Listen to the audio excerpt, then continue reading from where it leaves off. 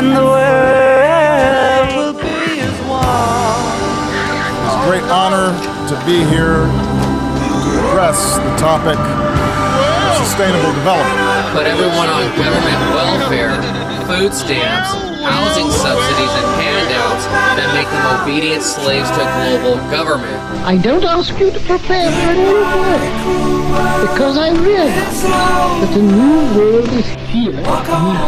Because the world came together in an unprecedented effort. I have tried to prepare you. The global hunger rate has already been slashed. When I see ending poverty, to me that means ending people, because the best way to end poverty is to get rid of poor people. That's why today I am committing the United States to achieving the Sustainable Development Goals.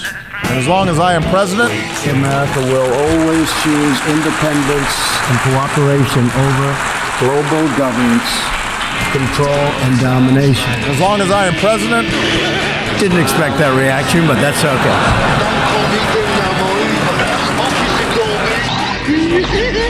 Teach mass victimization and obedience to a government that provides monthly allowance money for basic essentials like food and medicine. Label it ending poverty.